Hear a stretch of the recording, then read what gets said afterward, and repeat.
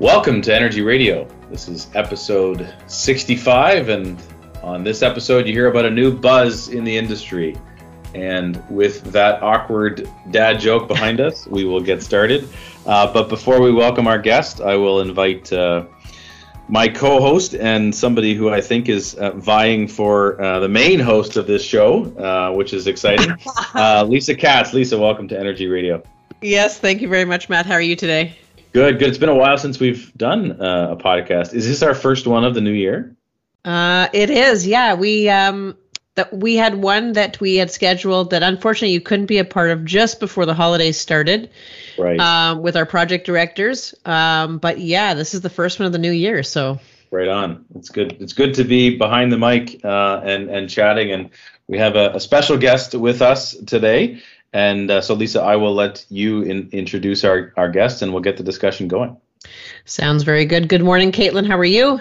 I'm doing well. How are you? I'm good. So for our listeners, Caitlin, and maybe I need you to pronounce your last name properly. Is it Albertoli? Albertoli, yes. Toli, okay. That was going to be the next way I was going to pronounce it. But she is the CEO and co-founder of Buzz Solutions. And I have to say, Caitlin, I reviewed your LinkedIn profile in preparation for our podcast yesterday. And I couldn't believe, sort of where you started. You know, you've always carried this entrepreneurial spirit, it seems.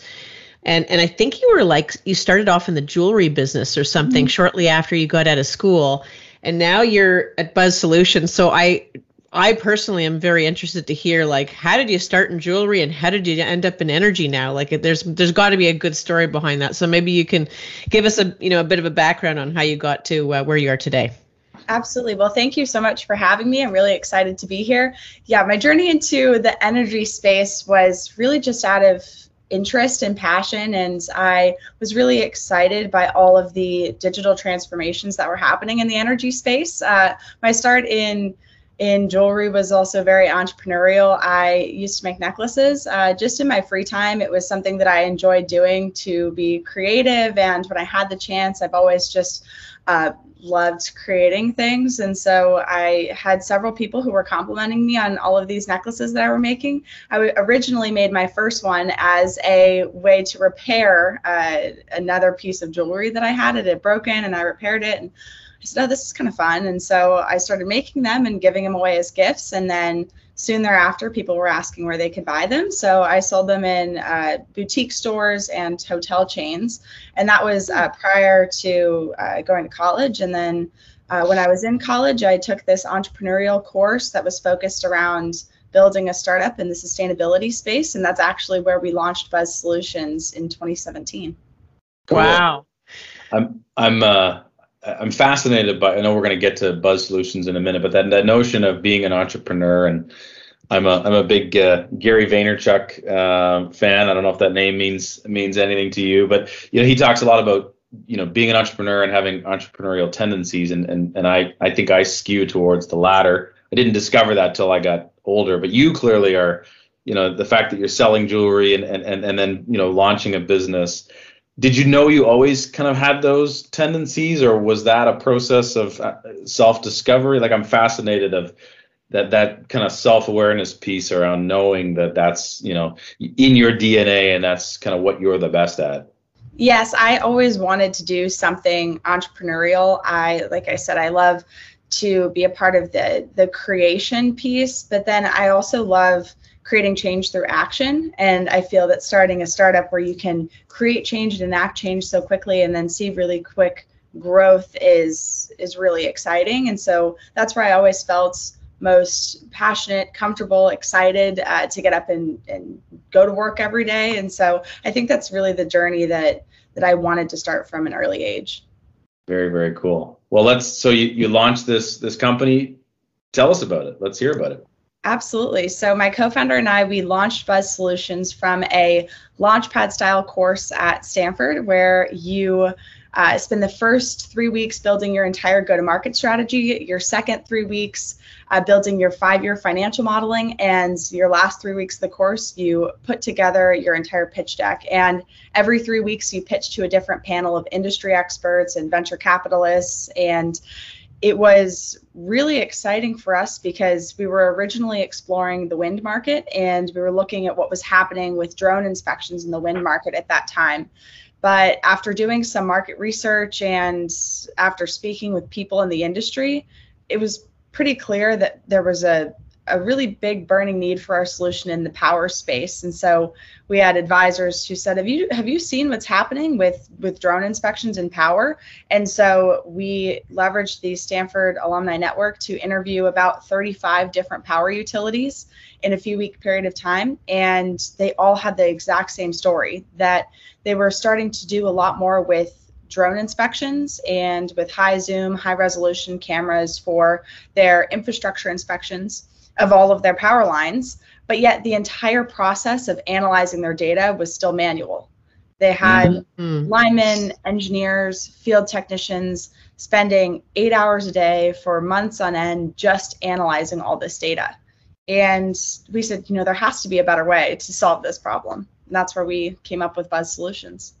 So Caitlin, talk to us a little bit about like how does that work? So like if we take us back to, you get a client, so utility client, you may or may not be using some of their existing drone footage. I don't know, that they've maybe captured over the years. You've got your own drones or something that's, I guess, looking at a lot of that infrastructure. But how does the AI piece fit into it from an automatic perspective? Like how does a client get that information, and what's the real benefit there?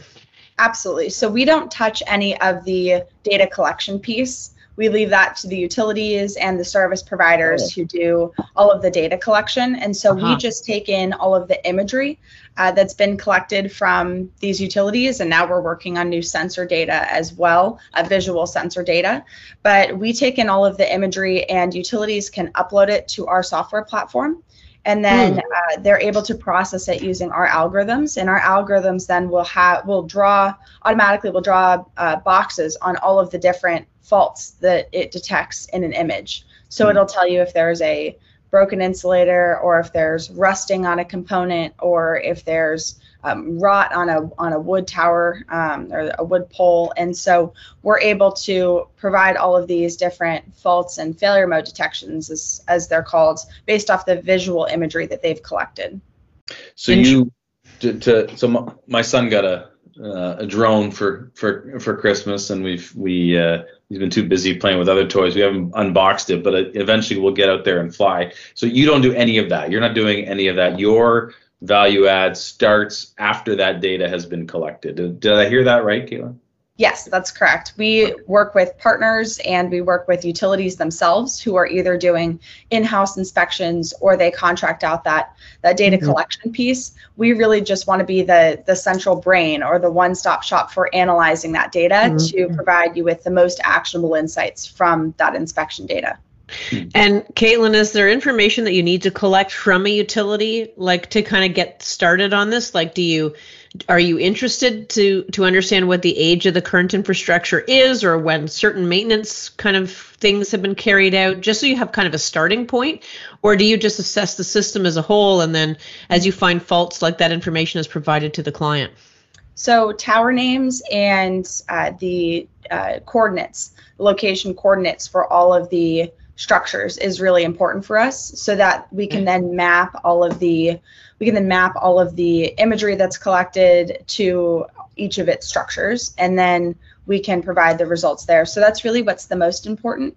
What we're doing now is looking at, as we continue to do these inspections, and as we continue to work with utilities, then we're building all of this data to be able to track assets over time. And that's something that's so important, is now that so many utilities are able to do more frequent drone inspections and are able to get visual data of their lines, they're creating this huge data portfolio of all of their structures over a time sequence. And that's where the value of AI comes in as well, and the ability to map all of the structures is so important. Still kind of, there's a bunch of different directions we can go. This is fascinating, but still kind of unpacking it so that us and our listeners understand it. You talk about data. You mentioned tower names, locations. In addition to that, all the data is primarily visual in nature, or is there other layers or other types of data? Like when you say data, what does that mean in practical terms?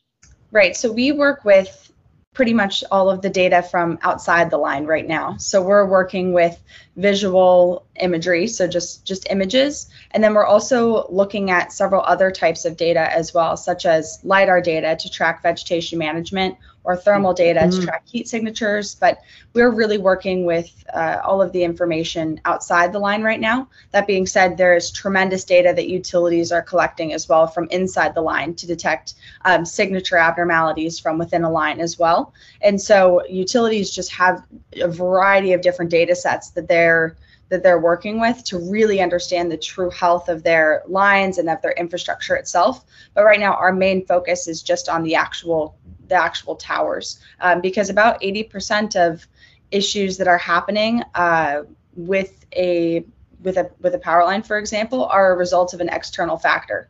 So if an issue is picked up within a line, a tremendous number of those are a result of some sort of external factor that's causing that underlying issue.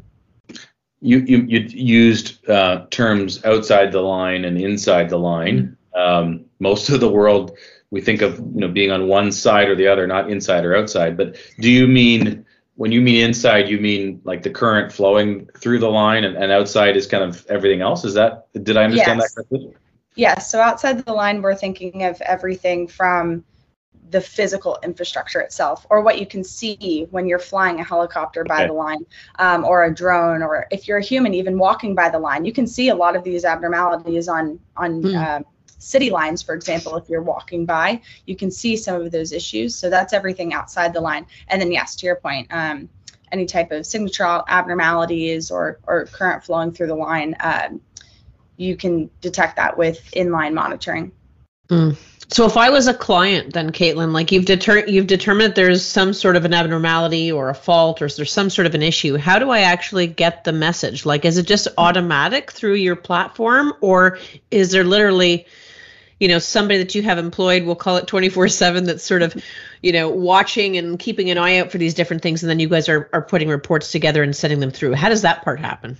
Yes. So utilities have work order management systems that generate, where they can generate tickets to go out and conduct maintenance in the fields. And even when they are doing this process manually, they're still generating work order tickets to go out in the field and resolve whatever maintenance issue is happening. If it's a broken insulator, that'll be logged in the work order management system, and that'll generate a ticket, so that then the lineman or field technician can go out and solve that issue in the field. And there's a variety of factors that go into when, how, and where that component is replaced.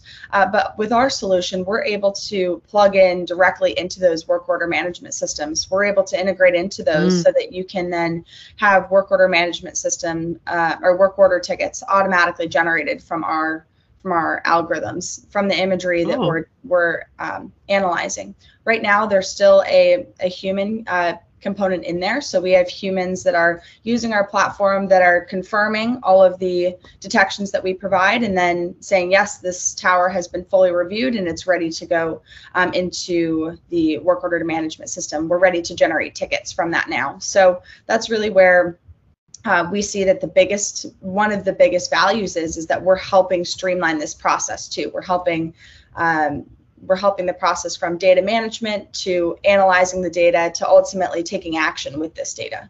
And then there's a feedback loop that comes back to you guys. So, for example, if it's an insulator or something that needed to be replaced, there's a work order that gets generated, that work gets done, and then you guys know that work has been done so that it doesn't appear on a report again, or how does that work? Right now, we have everything logged on a per inspection basis. That's absolutely, if a utility wants to kick back the results to us and confirm that action has now been taken and it's been resolved, that's something that we can include in our systems. Right now, we are doing it on a per inspection basis. So with each new inspection that comes through, we flag results or flag issues that are happening on that data. Cool. I have to kind of go one more layer here, because I know a lot of people don't want to know how the sausage is made, but I grew up working in a deli, and I'm a mechanical engineer, so I want to know how the sausage is made. Can you give a little bit of context around? Okay, you're pulling in the data, the tower names and locations.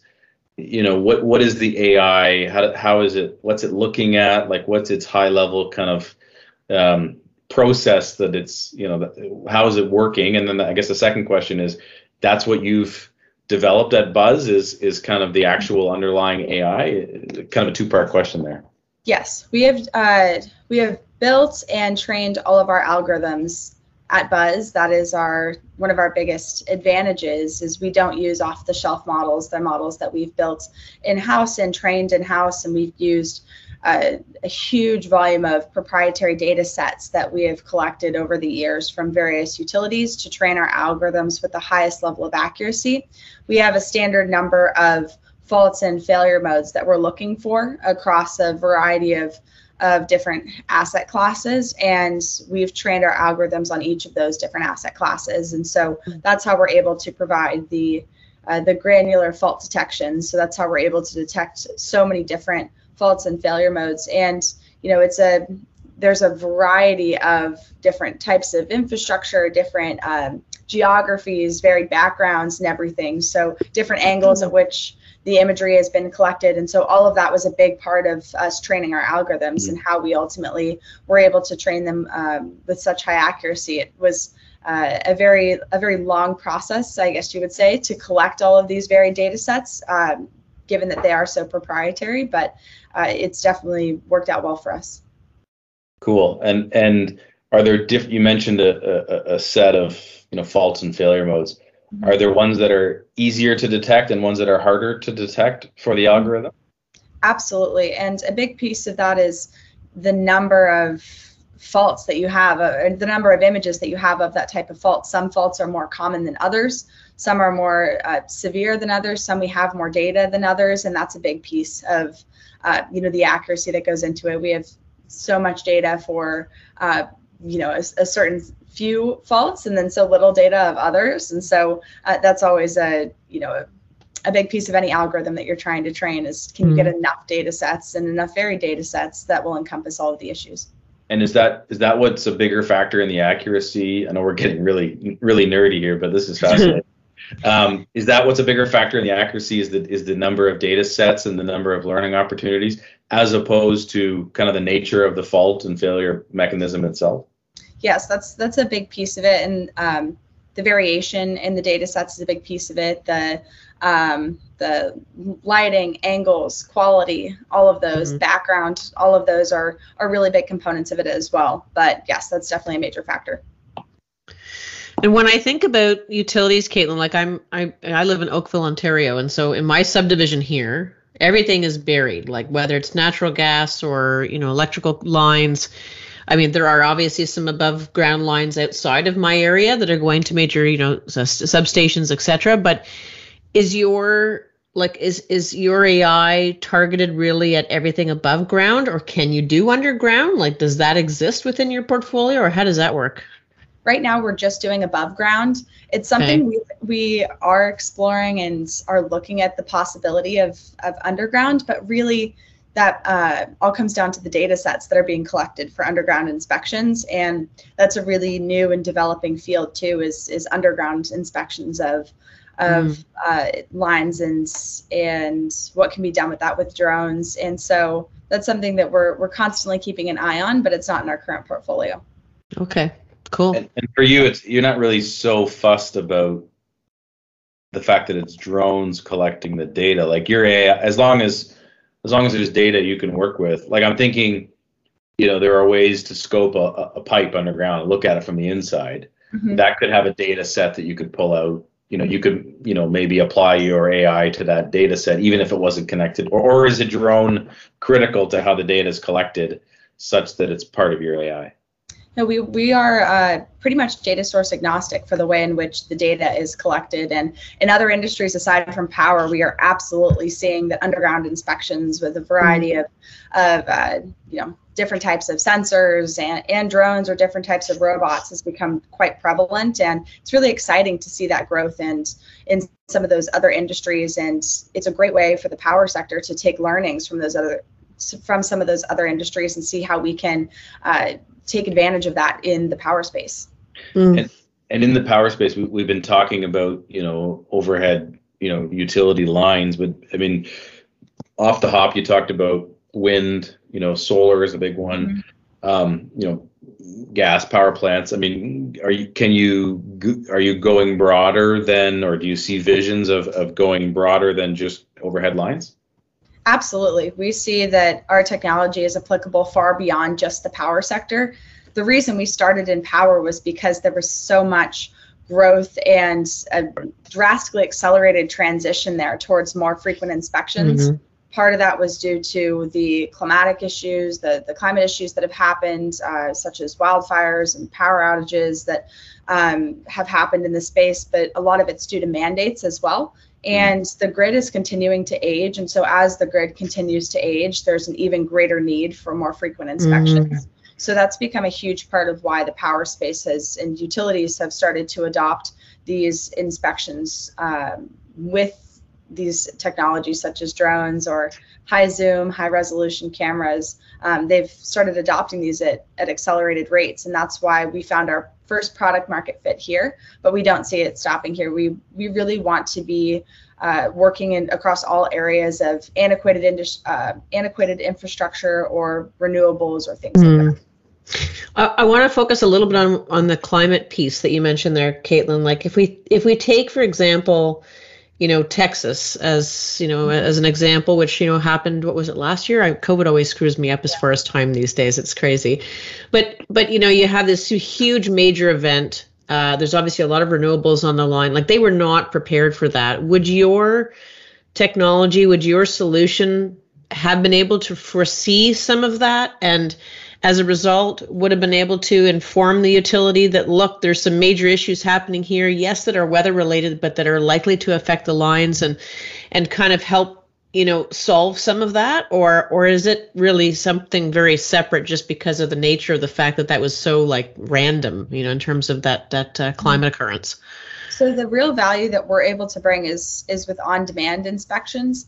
So when these storms are happening and when there's issues and outages that are happening and occurring at rapid rates, we're able to be right there as a part of that inspection process. Once they send out a drone inspection, kind of a drone company, or once they send out their own drones, or if it's a helicopter, whatever it may be, depending on the conditions, we're able to analyze that data and turn it around very quickly so that they can know exactly where the issues are and the highest severity issues are, so that they can resolve those issues much faster. That's really where we're able to bring the most immediate value. Prior to a natural disaster that happens, we're just able to help a utility be well equipped to know where the strongest parts of their infrastructure are and where the weaker areas are, where they may need to pay more special attention or more focus in case there is a natural disaster that may happen, or a storm. But in the building on that climate discussion, you might identify a failure that's would happen in a 1 in 100 year weather event, and that's happening every 10 years. Like, is that is it the same fault now is more likely to occur? The same failure is more likely to occur because of so is that kind of where the intersection of your technology is from a climate and a resiliency reliability perspective? Is you guys are identifying it, and then it's the action that they're taking because it's more likely that that yes. event will take place? Yeah.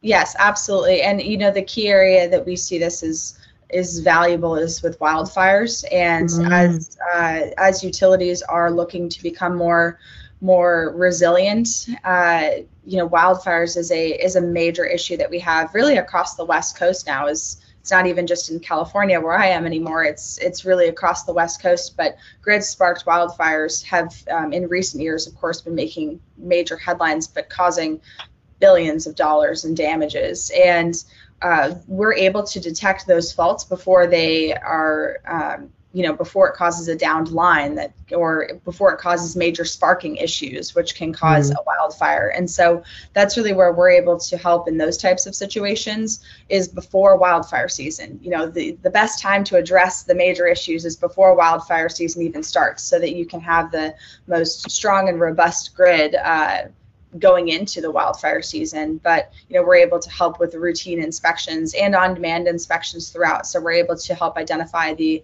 most critical issues, and that's where utilities historically have been spending so much time, has been on analyzing this data and trying to make sense of the information that they have and translating it into actionable insights. And so we're just really helping them cut down on that time and on that cost savings as it pertains to getting that information and translating it into action. From a geography perspective, Caitlin, do you focus on just the United States? Do you come into Canada? Are there some differences in the way inspections are carried out between Canada and the U.S., or are they pretty similar? We're working across North America right now, across U.S. and Canada, because we do see there are many similarities between the two. And we've had a great experience working with both drone providers and utilities in Canada who are very much on the innovative side of adopting more frequent inspections and, even autonomous inspections in some instances, testing autonomous inspections. And so we see that, our ability to work across both has been quite successful. And presumably that's in the transportation and the distribution space, correct? We work with transmission and distribution lines, okay. Yes. Yeah, okay. And what's the, Walk, I don't think we covered this at the beginning. When did you launch? What's the uptake been like from the market? What's the reception been? Talk us through some of that. Absolutely. So we launched in the spring of 2017, and we spent the first 2 years building out our algorithms, collecting all of these proprietary data sets to train our algorithms, and we launched into the market with our solution in August of 2019. That's where we started actually testing our solution in the market and deploying with utilities. And it's been really incredible to see the transition and the transformation that's happened in this market since 2017. Back in 2017, we were speaking with utilities who had these big goals of doing drone inspections across all of their infrastructure, or of doing a lot more inspections with helicopters to collect really granular data, or much more data along their lines. And utilities went from capturing tens of thousands of images to now capturing hundreds of thousands and millions of images. Some utilities we're speaking with are capturing with 5 million plus images a year, just of their transmission and distribution infrastructure. And they have plans to even double that in the next few years, which is incredible. And, back at that time, there was visions of it, and there was a lot of testing that was happening. But to really have seen over the past few years how the market has unfolded has been really exciting, because we see that there's so much more potential as well, and so much more growth across the space. And so to be a part of it from the early stages to now, where utilities have to adopt AI because they have to find a way to really sift through and make sense of all of this data, we're really on the cutting edge of that, and we're excited to be a part of it. I imagine because, especially in the US, where there's a ton of aging infrastructure, and then because of electrification, the build out of new lines, like, you're really probably sitting in a great spot, from where you started to present time, and in terms of your the number of clients or utilities that are likely to approach you guys, because I can only see your business growing, from here. It's that's huge. Yeah, we're really excited about the potential, about the future, and about what's happening right now with utilities that we are working with. And what we're seeing is so many utilities are starting to adopt this digital transformation and are looking at ways to become fully digital even by 2030. Aggressive goals by 2030, but several utilities have publicly announced that they have goals to be a fully digital utility by 2030. And AI and machine learning are key aspects of that transition. And so it unlocks really several doors of applications for us beyond even what we're doing right now, in order to help utilities as they are on this wave of becoming fully digital. And would you say you're, like, from a market, not a market share, but a market penetration perspective, are you currently working with the 10% that are the most progressive? Is everybody using the technology? Are you somewhere in between? What's your sense on market penetration of your service? I would say we're somewhere in between. We're working with several of the most innovative utilities right now, and we were fortunate this past summer to have been a part of the Electric Power Research Institute, which is also known as EPRI. They have a program over the summer that's called the Incubate Energy Labs program, and about 16 or 17 now. They're constantly growing, but the number of utilities that they have that are on the innovative side that are looking to adopt new technologies is continuing to grow. And so we were a part of that program last summer, and we actually worked with Newfoundland Power in Canada as a part of that project. And it was a really great opportunity for us to have exposure with many of these innovative utilities and really run a major project, run a major test case of our solution, and then showcase the results. Cool. And how does the pricing model work? Like, do you charge based on mile of wire, or do you image, or just dumb question? How do you price it? Yeah, we have a volume-based pricing. So. Okay. The metric for us is on a per image pricing, but we can roll that up into a per structure or a per mile pricing. It really depends on how the utility collects their data, or how the drone inspection company collects their data too. Okay. Wow.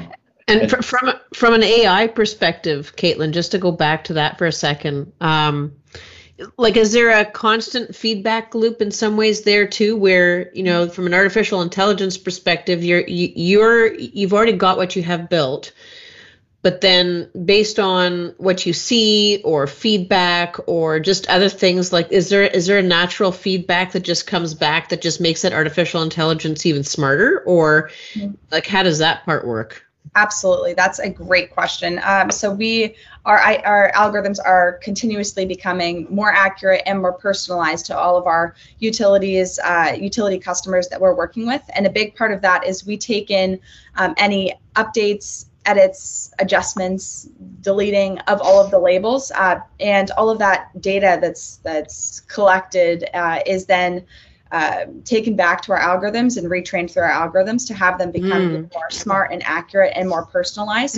We have a feature on our platform that is called, we call it the human in the loop or inspector in the loop feature. And what that does is once our algorithms have analyzed all of the imagery, a human can go back in and make any adjustments or tweaking to the faults that we detect, any of the labels that we detect on the image. They can make any edits to it, and then once they click that the image has been final reviewed, then all of that data goes back into our algorithms to retrain them to become more accurate. And so we see that that's a very exciting feature for a lot of our utility customers. One, because it still allows the lineman to provide their feedback, their notes, their edits, whatever it may be, and they can train new faults on that data, and our algorithms can become more smart and more personalized. So it's really a win-win for both sides.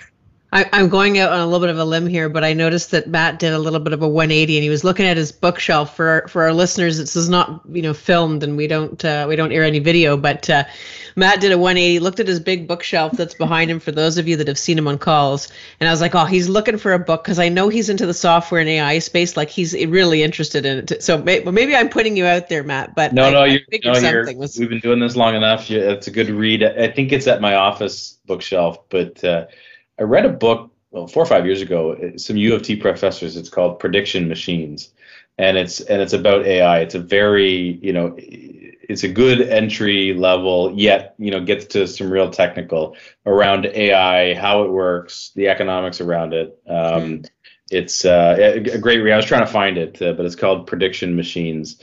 So look it up for those who are interested. But yeah, it's a and Caitlin's doing a great job for those of us who are not in the space of really, kind of bringing it down to our level so that we can grasp onto it, and yet communicating the benefits of it. Because it's, I think often people think AI and they think, the movies and computers and robots taking over, right? But, and there's different divergent theories about that. But I think we have a lot of smart humans, and there's a lot of phenomenal things that can come from AI, and you guys are doing some really, really cool stuff. So this is really cool. Lisa, did you have more questions for Caitlin? The only question I wanted to know, just more from a personal standpoint, is, Caitlin, what's next for you or Buzz Solutions? Like, you've got this entrepreneurial spirit. I'm sure you're not necessarily stopping at Buzz, but maybe you don't want to talk about anything else that's going on beyond, but would love to just hear what's next for you or for Buzz Solutions. I mean, we're so excited about the potential and the future that we have here at Buzz. We can't hire fast enough at this point. Wow. Our team is really growing and expanding, and we have tremendous opportunity in this market right now. And so we're excited to capitalize on what we have in the power space, to grow on that, expand on that with the different offerings that we're able to bring to utilities here. And then we want to take this, as we were talking about before, we want to take this to many markets beyond just the power space. The utility market may have been our first place that we're entering, but we see that the technology is applicable in several other areas of inspections. And so that's where we want to continue to create value there. And, we're a team of really passionate and driven and really entrepreneurial spirited people as a whole. And so we're constantly looking for others to come and join us on this mission because we like being a very mission driven company. And so, we're continuing to grow in that way, which is exciting. Caitlin, is there anything we didn't ask you or we didn't talk about? Lisa and I are not totally well versed in interviewing those who have AI technology, so we're a little new here. So if we missed anything or there's anything we didn't talk about, we want to give you a chance to do that as well as we close here. No, this has been awesome, a really great experience. I've loved speaking more with you both. I also love the chance to really talk about all the nerdy sides of AI and about the power space and about energy as a whole. I mean, it's a really cool space. I feel like that, should be talked about more. And so this has been tremendous. Thank you again for having me. Our pleasure. And if there's anything we can do, we're more in Canada than we are in the US. If there's anything we can do to, make introductions to, the Hydro Ones or the, anybody else in between up here, to the extent that we can, we'd love to do that. So this was fun. I can't resist. Halfway through our conversation, I was reminded of early in January, I took my 10-year-old son and two of his buddies to see the new Spider-Man movie. And there's a scene. Have either of you seen it? No, I have not seen it yet. No. You pass this on to your marketing department. This is you'd have to go and work with Marvel, but I think there's a co-branding thing here.